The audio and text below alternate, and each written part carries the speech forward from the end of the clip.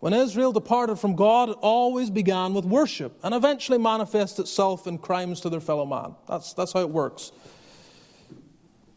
They commit crimes against God. No one really sees that, or for the most part, there's not really a cry against it. But eventually it goes on then into crimes against the fellow man.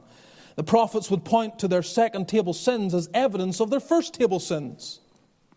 They would show that the hatred and animosity that they were showing, the blood they were guilty of shedding, all of that was a revelation of their departure from God. And this isn't exclusive to the Old Testament, it's actually in the New Testament as well. 1 John chapter 4, verse 20, familiar words. If a man say, I love God, and hateth his brother, he is a liar. For he that loveth not his brother, whom he hath seen, how can he love God, whom he hath not seen? John proves you've broken the first table by your breach of the second table. He says if you don't love your brother, then, if you hate your brother, then obviously you cannot love God, which adds to the conflict. And this happens through Israel's history. God's judgment upon Israel was always for their idolatry, but often revealed by their hatred for one another, their abominations in terms of social justice, the need for equity in their community. But every time there was a reformation, every time there was a reform of the land,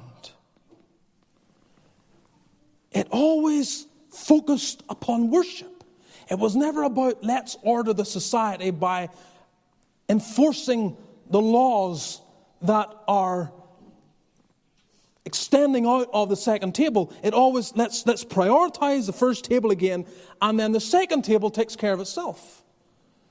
So it doesn't matter what reforming king you look at, whether it be Asa, 2 Chronicles 15, Jehoshaphat, 2 Chronicles 19, Hezekiah, 2 Chronicles 29, Manasseh, 2 Chronicles 33, Josiah, 2 Chronicles 34. In every reformation, it's always focused on the abominations that are going on in the temple.